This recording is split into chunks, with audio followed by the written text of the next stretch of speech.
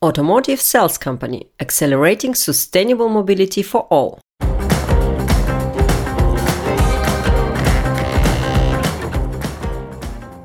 Dear audience, my name is Ludmila Der. I'm the Managing Director of Elite Experts Conferences, and I would like to welcome you to the next episode of the Elite Experts Conferences podcast. Whether at live events or in the digital world, we bring together cool, promising tech startups with exciting, innovative global players and generate a platform where the world of sustainable technology meets.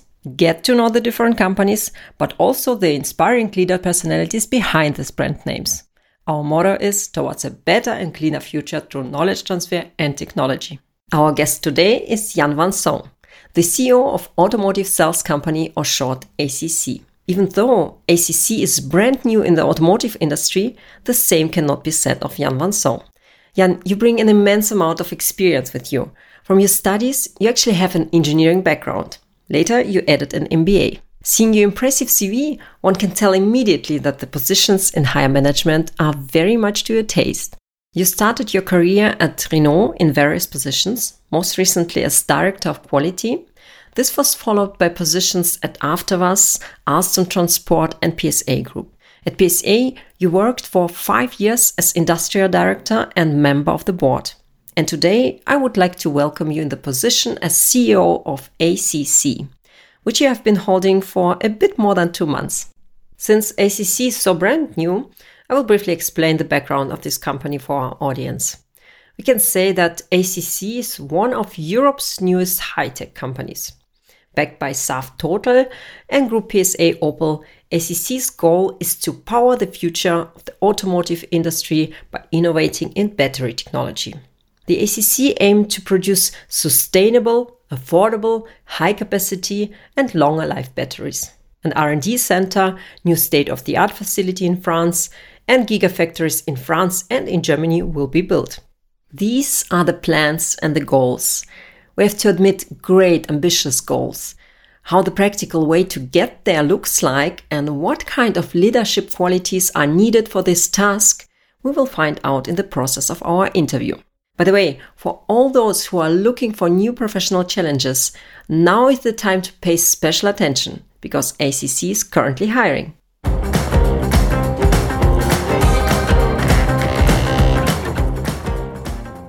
Let's start chronologically. The joint venture was announced in January 2020.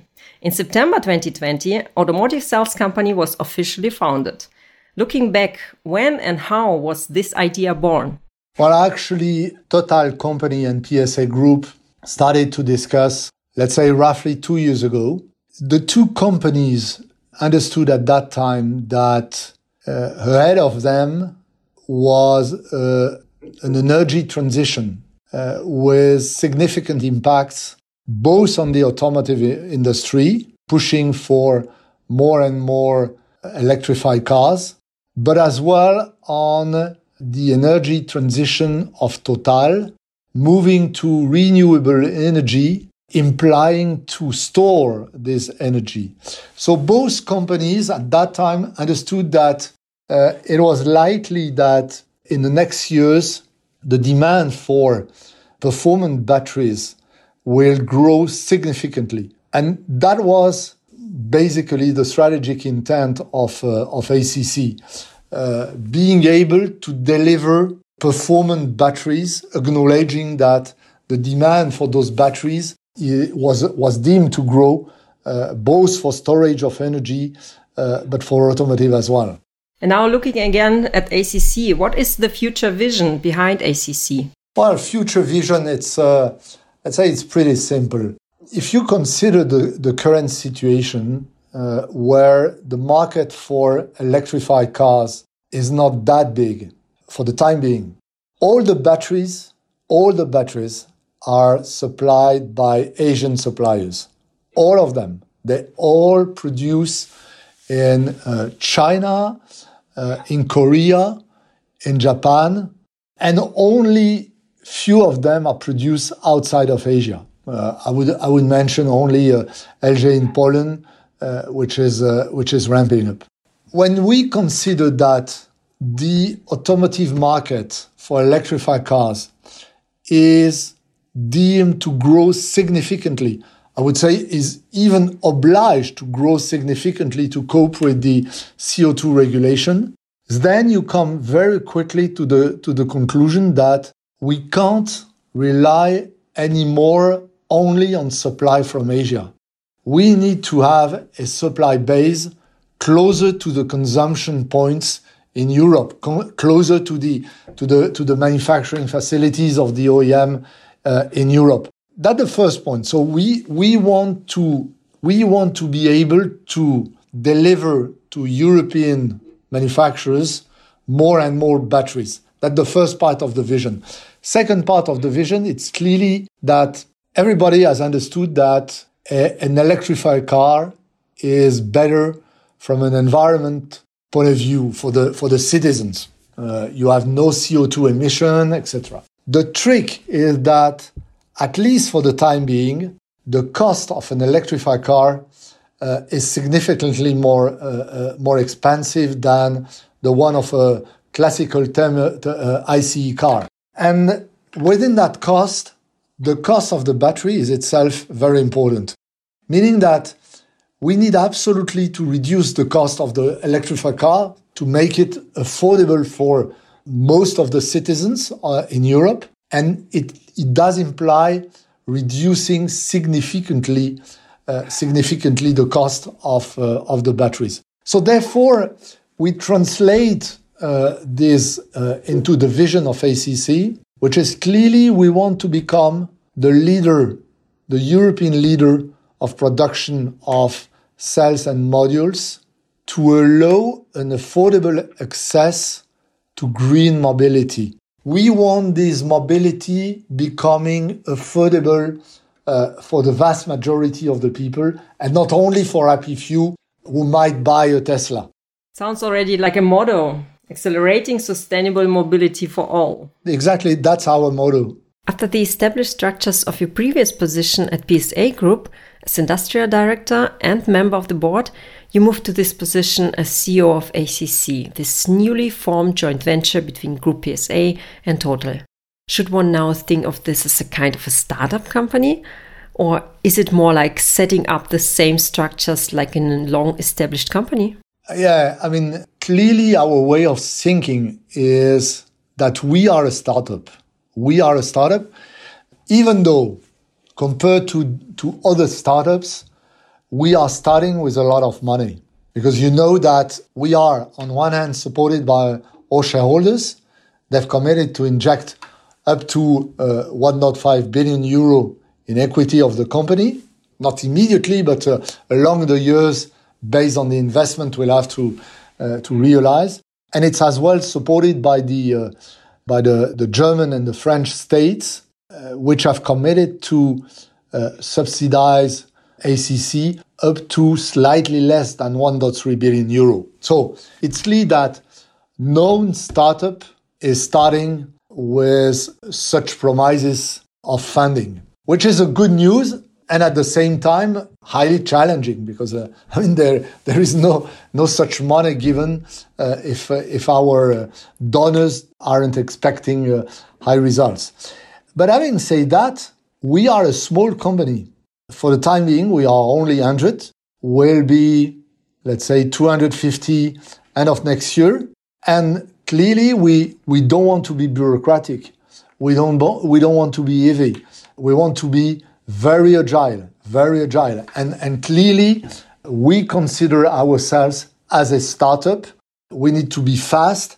And finally, a point which is very important is that whereas we have a roadmap which is very clear, whereas we have ambitions which are very clear and significant, at the same time, we need to acknowledge that our competitors are existing for years. Our Asian competitors are engineering and manufacturing batteries for years.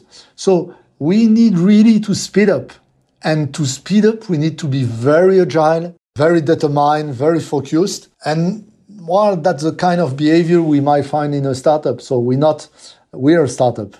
And how do you want to manage to promote innovation and increase the speed of internal processes? I mean, you have this kind of heritage from the corporate world, and okay, funding is the positive factor, but still, how can you balance it? Well, first of all, I would say that clearly innovation is an absolute must for ACC. We won't catch up our Asian competitors if we don't innovate. Clearly, we need to bring as quickly as possible and more quickly than themselves new definition of cells in order to hope to overcome them. Otherwise we will lag behind them, and that's not our wish. So we'll be highly digital to foster the innovation, but not only to foster the innovation, but to attract young talents. It's absolutely paramount to be able to attract not only people from our shareholders. At the beginning, it's normal. Particularly the people coming from Saft, are bringing the knowledge of the batteries, of the product itself. But we want, and we've started to recruit people from outside, and because we need to rely on skills to innovate, and we'll be highly digital, highly agile, precisely to make their professional life something appreciable, something they will find fun too. And that's the way we do hope we'll be able to innovate. I hope so too for you. Thank you, Ludmila. It was said also initially that it would be a 50-50 joint venture, mainly for pilot production. And now I quote, during the commercial production phase, Saft's share in ACC will drop to 33%. This is a bit confusing. Could you please explain that more precisely? Well, it's very simple. ACC will produce mostly for the automotive industry. The shareholders' agreement does allow us to sell maximum 10% of our capacity outside of the automotive industry. So clearly, the vast majority of our turnover will be made in the automotive industry. Whereas Total Saft understood that at the beginning it was necessary to support these creation of this joint venture, to bring skills from Saft transferred to ACC. They acknowledge as well the fact that more and more ACC will become an automotive supplier.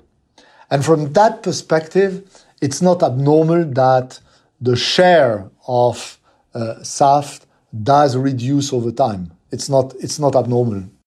You mentioned it already. What is quite different from a startup is the financing of ACC. The project is supported by the governments of Germany and France with a total of, as you mentioned, 1.3 billion euros. This was announced by PSA. In total, investment of more than 5 billion euros are planned. That sounds like a good start regarding the existing funding. Well, anyway, there are no ambitious goals without challenges along the way. What are the challenges for ACC? Yeah, I mean, the challenges are huge. Starting point is that, as I've said earlier, the demand for batteries is deemed to grow. I mean, that's the most likely.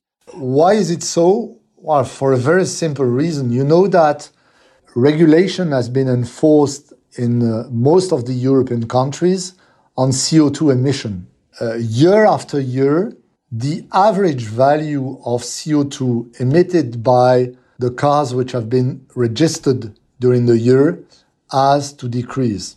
And to achieve the numbers which are pretty tough, you can't rely only on ICE cars. If you don't have electrified cars, you're dead. You have to pay huge penalties regardless of the impact on the brand image. So year after year, the share of the electrified cars is deemed to grow. We consider that in 2025, the OEM, the European OEM, should have to register something like 30% of the total market in electrified cars. it implies a huge demand for batteries. And so far, the demand is by far exceeding the existing capacity. So it means that the first challenge for ACC is really to set up its manufacturing facilities as quickly as possible in order to be able to deliver our customers. And the second point, as I've said, is the cost of the battery. It is a major hurdle to overcome for the OEM. If the selling price of an electrical car is not significantly reduced, then it will be a limitation to the growth of those sales. Whereas at the same time, they need those sales to counterbalance in terms of CO2 the bad impact of the ICE cars. So it's clear that for the OEM, reducing the cost of the electrical car is paramount, and to do so, they need to reduce the cost of the battery. So we have for the time being, we have one customer, which is PSA, and we are obviously looking for other customers. But the demand from PSA is clearly, we want to have a battery at the highest level of performance, density of energy, quality, and cost as well. So very ambitious challenges, yes. Sounds definitely ambitious, and it's actually good. The industry can need it. It was also communicated that 2 large factories are to be built in Douvrin, France. Please forgive my probably wrong pronunciation in French. And in Kaiserslautern in Germany. According to earlier information from Opel head Michael Lohscheller, 2,000 jobs will be created in Kaiserslautern. How is the situation in France? How many new jobs are planned to be created there? Well, Ludmila, this question of headcount is a sensitive topic, and I really want to be honest with you. My goal is having a sustainable company, profitable company. And I do believe that any company, it's true for ACC, it's true for all the companies, the best way, and even the only way to be sustainable is to be profitable. That's the only way. Anything else is demagogy.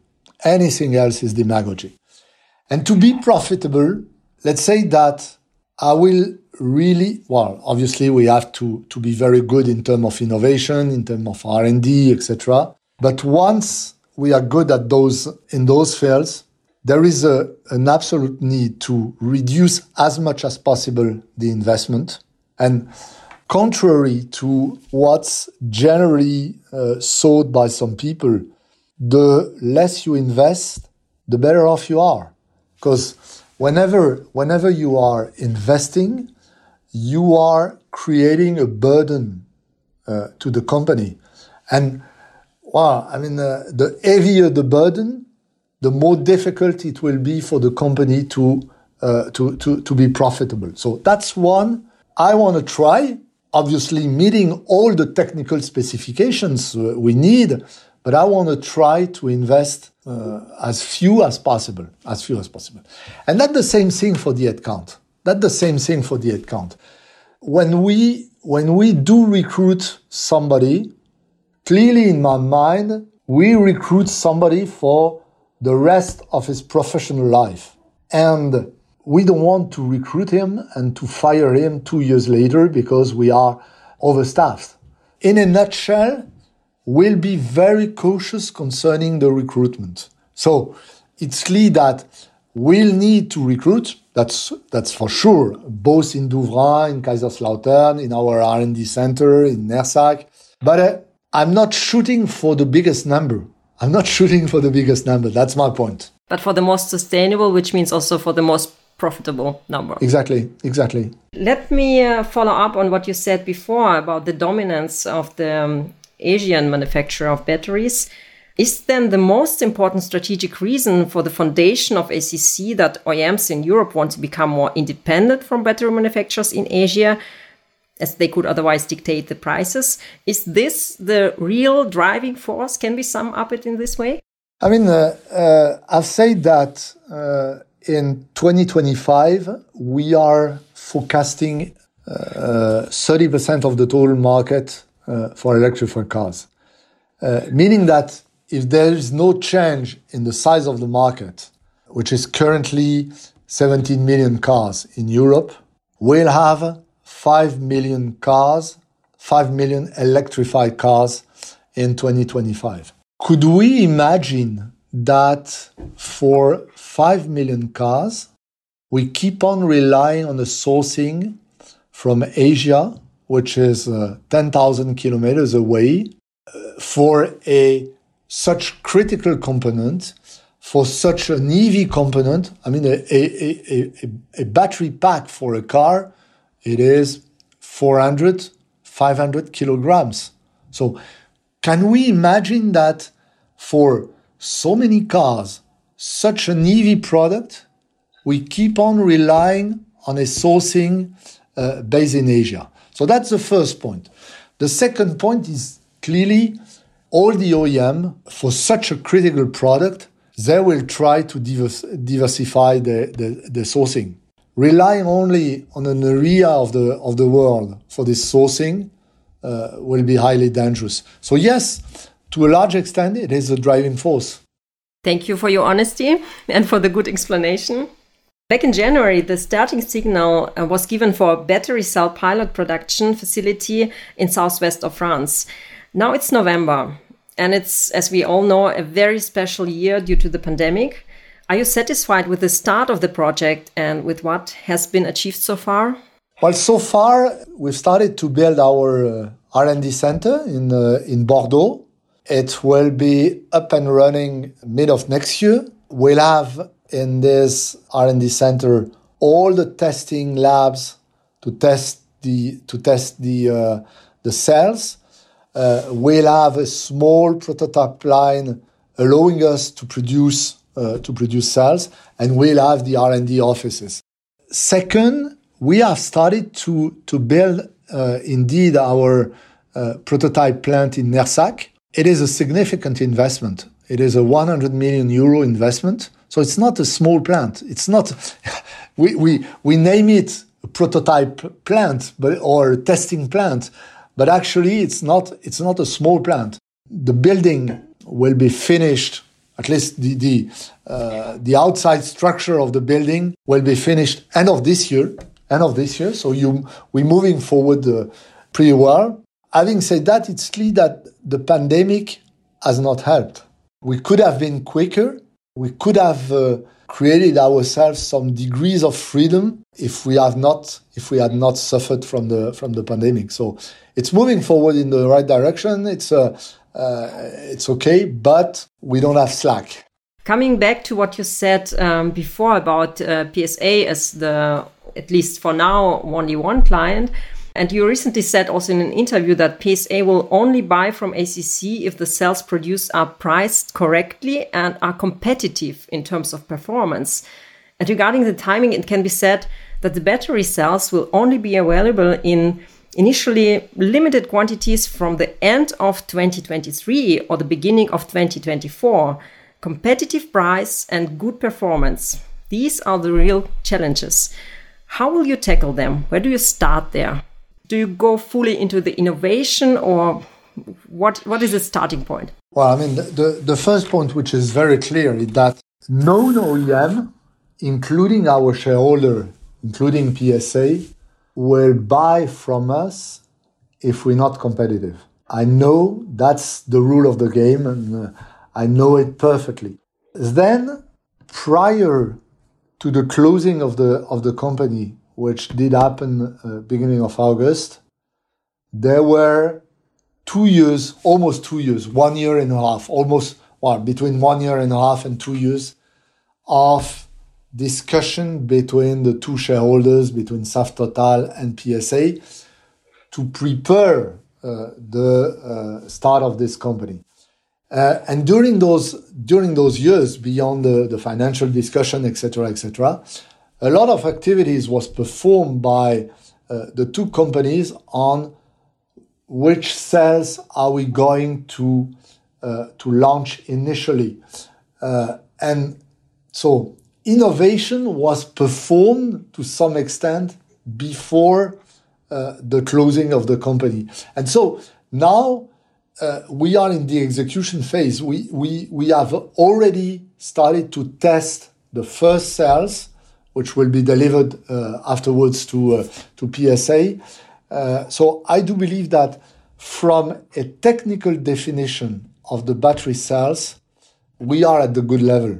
Then the question for us is to execute, to build the prototype line, the prototype plant, and then to build the gigafactory in Douvrin, and so on. But technically, we do have the appropriate definition. I do believe, at least. Fantastic planning to start before the project actually starts. Yeah. But I mean, it's not abnormal. It's this battery industry is highly capital intensive. The cost of one single gigafactory, 8 gigawatt hours, is between 500 and 600 million euros. Within our plant, we are supposed to build 6 of them till 2030. It's a huge amount of money. And that's the reason why both Total-Saft and PSA have taken time. I've taken time to assess, are we sure that once we'll put this amount of money in the company, we'll get the appropriate return? And the question of the competitiveness of what we are going to produce is obviously paramount. So that's the reason why the roadmap has been, well, I won't say that it was 100% defined prior to closing, but it was not that far from the 100%. So because it's a huge amount of money to be put in. And huge responsibility, but we will come to that. It has also been announced in the media that ACC would also supply other OEMs with battery cells.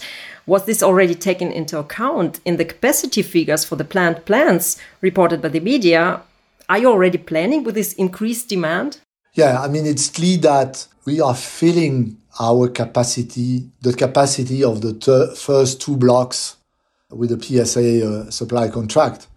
Beyond, for the next 4, we need to sell to other OEM. So it's clear that to grow the supply, we rely on a forecast of a growing demand and on the fact that some of these demand will be awarded to ACC. Do you consider also to be supplier for commercial vehicles in the future? Light commercial vehicle, yes. According to the PSA Group, there's also a plan to bundle the ACC cells into batteries with a capacity of 60 to 100 kilowatt hour, which should enable ranges of between 400 and 650 kilometers. What chemistry do you focus on, at least for the beginning?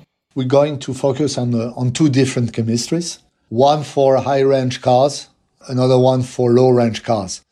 High-range cars will be nickel, manganese, cobalt, with a share of cobalt which should be less than 10%, and a share of nickel which should be higher than 80%. That's one, and that's the chemistry definition which does allow the highest density of energy and hence the highest autonomy for the cars. We are as well considering the so-called LFP chemistry, so lithium and iron phosphate, which is much cheaper, significantly cheaper, but whose energy density is as well lower. We are observing that the market is moving in 2 directions. So there is a segmentation of the market, high range, low range. Low range might suit to customers who are utilizing their cars only inside the cities and who don't need a high range, a high autonomy, or people who are more constrained from a money point of view. So we see this segmentation, and another reason why we are considering those 2 chemistries. Very logical segmentation, actually. But this was said from the present point of view. And now let's take a visionary look into the future of battery production. What should the batteries of tomorrow look like? Or the day after tomorrow, even better? I mean, I don't know if it's going to be for tomorrow or the day after tomorrow, but every battery manufacturer is performing R&D activities on the so-called solid-state battery. One of the drawback of the existing batteries is the fact that the electrolyte liquid is creating a safety risk. If you have a leak of this electrolyte for any reason, you are almost sure to have a fire and therefore destruction of the car, notwithstanding the impact on the people, etc., etc. So, that's something which would be fixed with a solid state battery. So the electrolyte will get solid, hence you won't have any more issue of safety. You'll be able to grow still more the energy density of your battery. The major difficulty, and that's the reason why so far known battery producer is bringing this definition to the market, is the fact that a solid electrolyte is much more difficult to master in terms of electrical conductivity as opposed to the liquid electrolyte. But we do believe that some days before 2030, we'll be able to produce these solid-state batteries. That is part of our product roadmap, and I think it's a significant breakthrough because beyond the impact on the safety, it has as well significant impact on the manufacturing process. You need to invest less. So we do believe that it is a battery of tomorrow, this one. Would be also a bit more sustainable.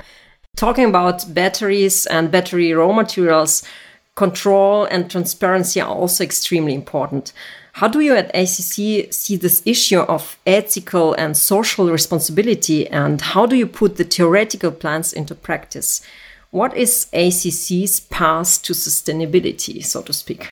Well, I mean, it's obviously a very important question. And even though we won't buy our materials directly from the mines, we will buy our materials from chemical companies such as Umicore, Solvay, or BASF, or XTC in China, or Capchem, etc.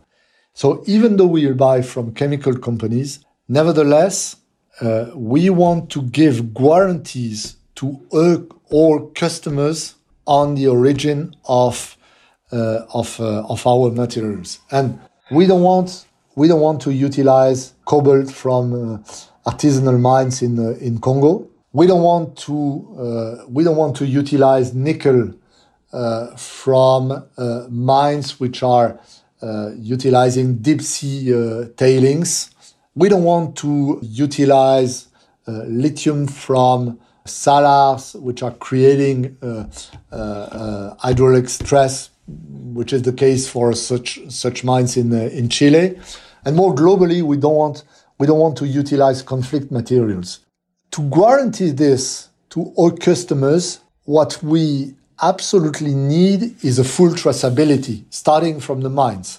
And we've started to discuss with the chemical companies. Generally, they completely understand the need. So we are going to trace the origin of the materials from the mines till our factories in order to be sure that we don't utilize this type of materials. And it's indeed paramount. It's really indeed paramount. We want to be truly environmental and socially friendly. We consider that it's really of utmost importance. We can't pretend being green and clean because we are producing batteries if our supply chain is not green and clean, is not socially responsible. So we've started to discuss with the suppliers, and that's something which will be very important in our supply chain. Very honorable. Actually, let's go further into the topic of sustainability. Let's talk about battery recycling. It is also a part of the plan at ACC, and if so, how will you approach the topic of recycling? No, it's not. It's not, at least for the time being. Maybe at some point of time we'll change, but we do consider that the ones which are the best place to recycle are the chemical companies, meaning that they will get back, and some of them have already started to do so. They receive the batteries and they recycle into the flow of the materials they deliver to the battery manufacturers. So that's the way we see the situation. Maybe in some years' time from now, we will consider that differently. But you have to know that for the time being, the quantity of batteries to be recycled is not that big. It's not that big simply because the market of an electrified car is a small one for the time being, and that the battery is deemed to last 8 years on a car, and then 7 to 8 years in the storage of energy. So before thinking of recycling a battery which has been produced today, you need to wait 15 years. So there is, having said that, even though we're not considering recycling on our own, we are designing to recycle, and we are targeting that more than 95% of the materials of all cells will be recyclable. That's our target in terms of design. So making the life of the ones which will recycle easier. Does it mean actually that you work also with recycling companies? We work with the chemical companies, yeah.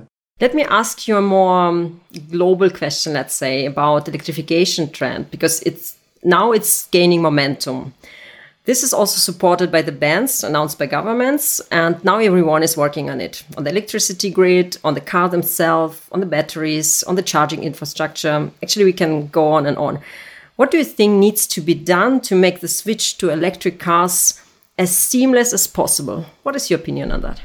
Well, I do believe that viewed from the customer, there are two hurdles to overcome. The first one is the infrastructure, because when you are buying an electrical car, you want to be sure that it will be possible to recharge your car easily, that you won't have autonomy issues when going wherever you want.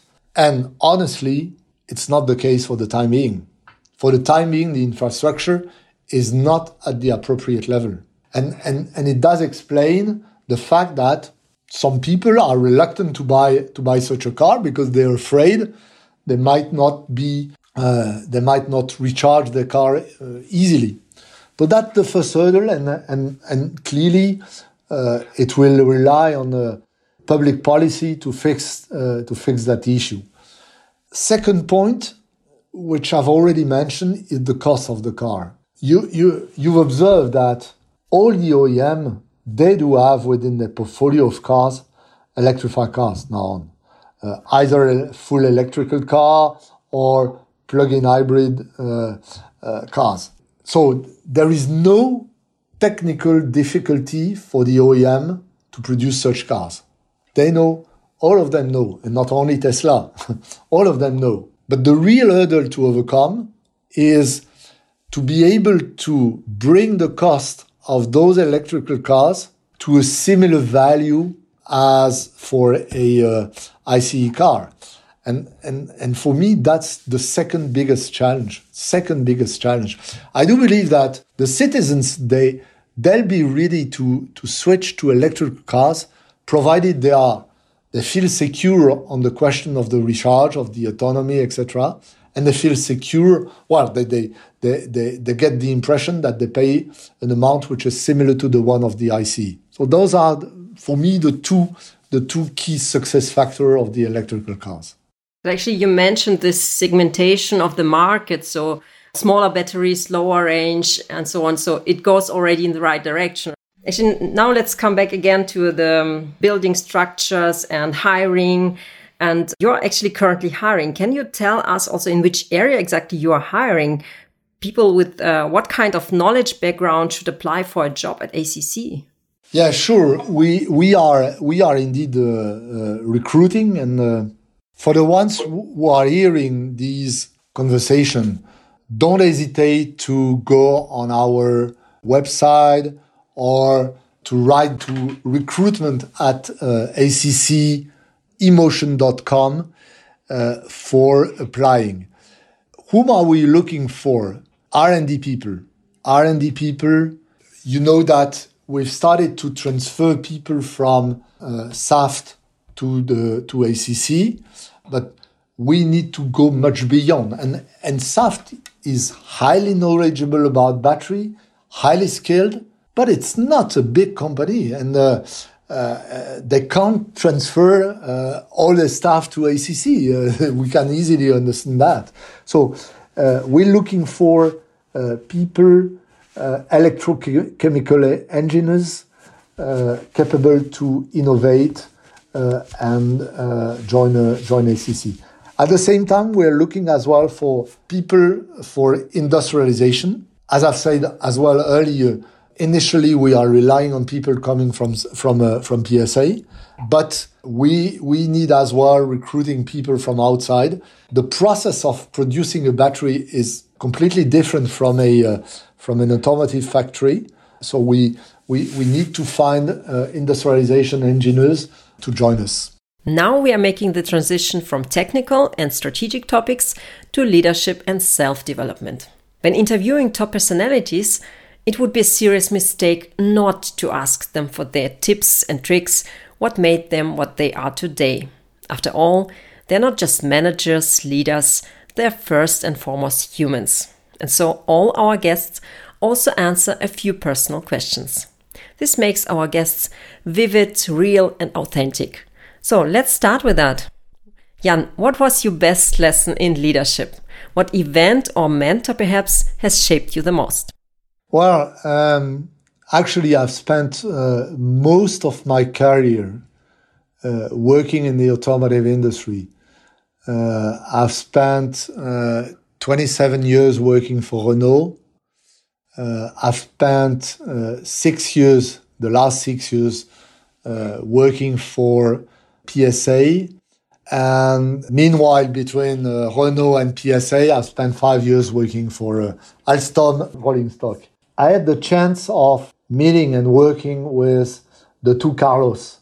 So Carlos Ghosn, when he joined Renault, and as well when he came back from Nissan, he promoted me as head of the quality within Renault Group, and Carlos Tavares, who is the CEO of PSA, and whom I know for 40 years. We joined Renault almost the same months and almost in the same engineering division. So we know each other for a long time. And the two Carlos, I don't know if it has something to do with the first name, but the two Carlos are, or were maybe for Carlos Ghosn, are outstanding managers. They are both outstanding managers.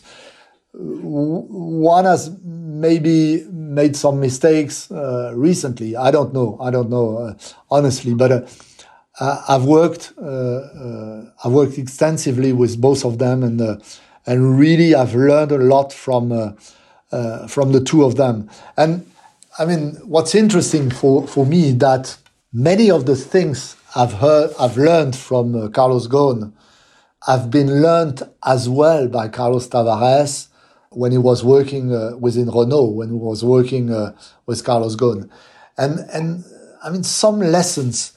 First one is set yourself very demanding targets. That's the best way to respect yourself.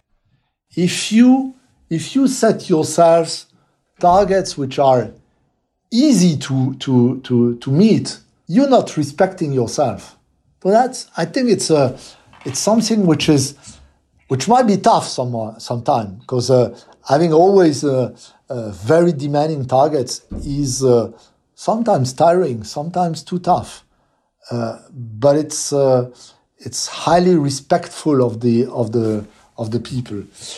The second point, and I've heard it many times. Strategy is 5%, execution is 95%.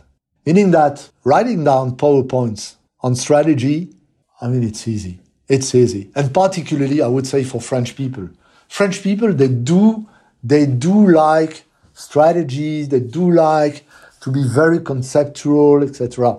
But then, what matters is how you execute your plan. And that is where a lot of companies are failing.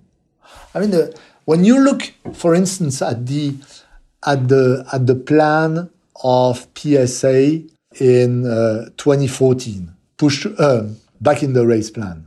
So at that time, in 2013, the company was almost bankrupt. So we set up a plan named Back in the Race. And honestly, the content of the plan itself was not outstanding. It was not the revolution. It was something which was smart, but it was not something nobody else could have thought of. It was highly successful.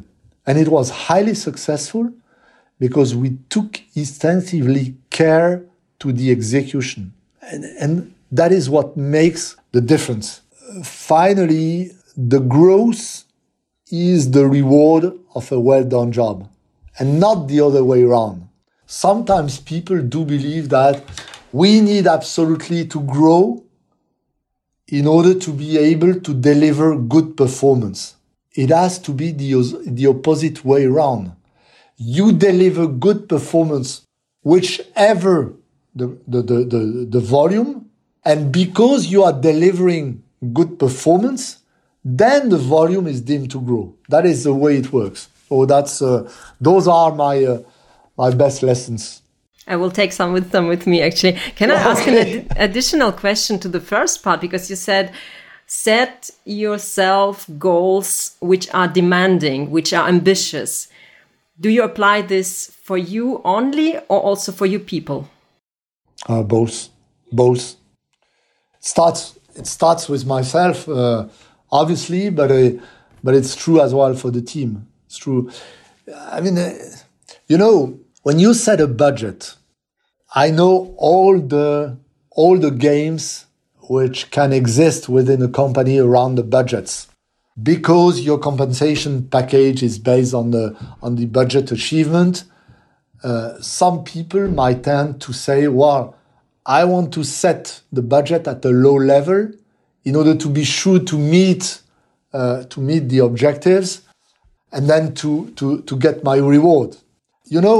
I prefer to set a tough budget, maybe to miss slightly the budget and nevertheless to reward the people, than setting a low budget, beating it, but not being satisfied when comparing with the environment, with the benchmarks. So I think setting demanding targets for the team is of utmost importance.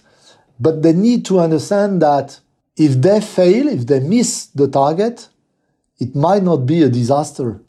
One more time, I prefer them missing a very ambitious target than meeting easily a complacent target. Quite insightful, actually. And looking at your CV and at your professional path, it's also clear that you had a lot of successes. But now it's easy to talk about successes, right? Let's talk about failures. Which obstacles or failures have strongly influenced you personally? I would say that I don't know if it's a failure, but I think it's something I'm not happy with is the time I've spent in Russia. So I've been very happy with my family in Russia from a private point of view. They were living in Moscow. They had a very nice life. On a professional life point of view, was very difficult. So I spent 1.5 years as chief of operation of Avtovaz. So Renault had taken a share of 25% in Avtovaz, and was in 2008. And at that time, Avtovaz was really in a very bad shape. Beginning of 2009, there was the worldwide economic crisis. So it did hit a company which was already ailing, which was already in a very bad shape. So it did hit as well Renault, who at that time was supporting Avtovaz. And life became very, very difficult from a professional point of view. We had no money. We had no support. And when I joined Avtovaz, I was thinking, well, I'm going to do within Avtovaz similarly to Ghosn in Nissan. Although he didn't ask me that. When he sent me to Avtovaz, that was not his request, but that was the personal pressure I put on my shoulders. And obviously, it didn't go as quickly as I was hoping, by far.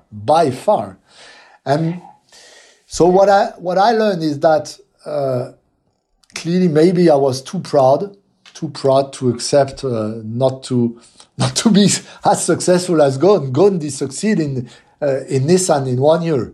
After 1 year in Avtovaz, well, I mean, almost nothing had moved forward. Maybe I was too impatient. So that's what I learned about me. So how would you handle something like that in the future? I mean, a lot of years pass by. You're wiser now. So how would you handle this? I think I'm wiser. Yes, I think I'm wiser. It's very important to understand when you're joining a company, when you're sizing a challenge.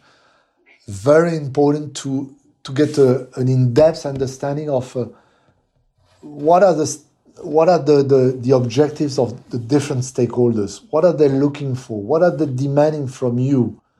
Not to define those objectives by yourself, which is what I did actually. One more time, I put on my shoulders very strong pressure, and I remember when I left Renault at that time. So I met Carlos Ghosn just before leaving, and he told me, but that was not my request. That was not my request, and I told him, well, yes, that was not your request, but that was my own objective, and wow. Let's talk now about learning something new. Actually, I mean, work would be boring if we didn't have the chance to learn something new more or less every day. But in your case, after so many years in the automotive industry, with so much experience in higher management, in which areas do you still learn? What has been striking for me during the last,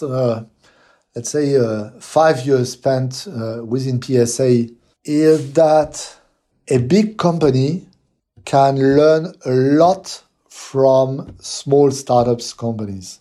And that is completely different from the situation which was prevailing years ago. Years ago, we considered that the only ones which were able to innovate, to bring to the market new solutions were big companies. We considered that economies of scale in terms of development, in terms of innovation, were prevailing. That's no more the case. No more the case. The big companies, they can learn a lot from small companies. And well, that's what's fascinating. I've met, when I was heading the manufacturing and supply chain of PSA, a lot of small companies, very small companies with very bright ideas. And it's really refreshing. It's really refreshing. And that's where I have something to learn. That's where I have something to learn. Actually, is it also why you like to say ACC is a startup and it will stay in the startup stage as long as it's needed. Yeah, that's right. Yeah, exactly. Let's sum up now what we talked before, all the challenges you have. You had already immense level of responsibility in your previous jobs. And now you become the CEO of ACC. And as we said before, the expectations are really, really high. What are your methods of dealing with the stress and this growing pressure? What would you recommend? I'm not sure it's wise what I'm going to say, but 2 points. The first one is that getting older, getting more experience over time, I've learned to disconnect myself as a human being from the professional being. The pressure is on the professional being. It's not on the human being.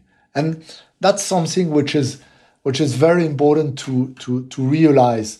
When you are not achieving objectives which have been set to you by your bosses, by your shareholders, by your etc., you might think, well, it's a shame for me.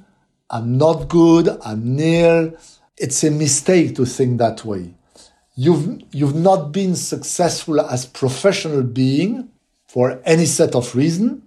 It's not something which should hit you as a human being. And I think it's important, or as a private person. I think it's important to be able to disconnect the two situations. Second one, I'm running. I'm jogging. Actually, I used to run, and now it's more jogging. It's a way to get rid of the stress. There's actually an additional question which I want to ask, because is that you disconnect the professional human being and the person, let's say the private person. What is success for the private Jan Vincent? Well, I would say I don't know if it's my success or the success of my wife. I would say it's more the success of my wife. But we have 3 children. They're all adults. They are married or living with a partner, and the 3 of them, they are very happy to come back to us for holidays.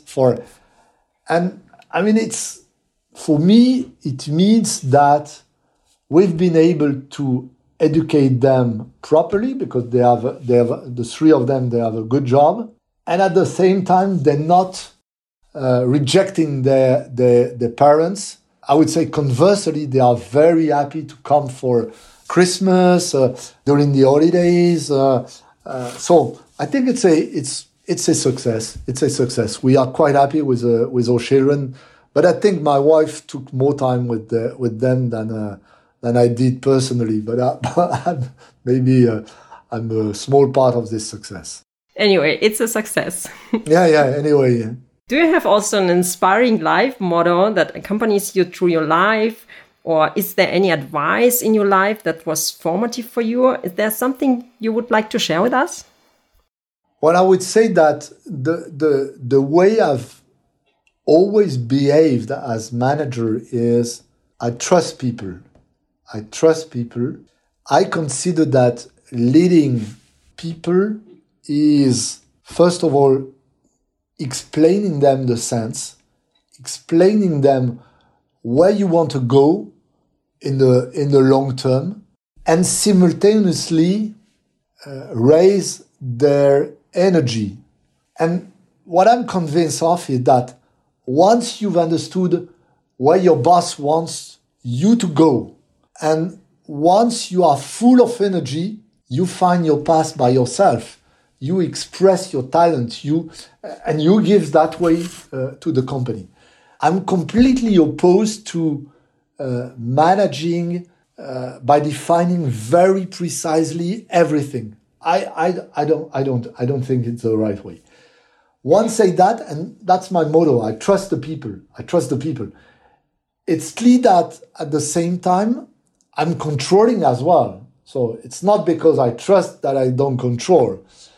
And I mean, it's clear that if I come to the conclusion that my trust has not been well placed, then I have a major issue with the people. But first of all, I trust the people.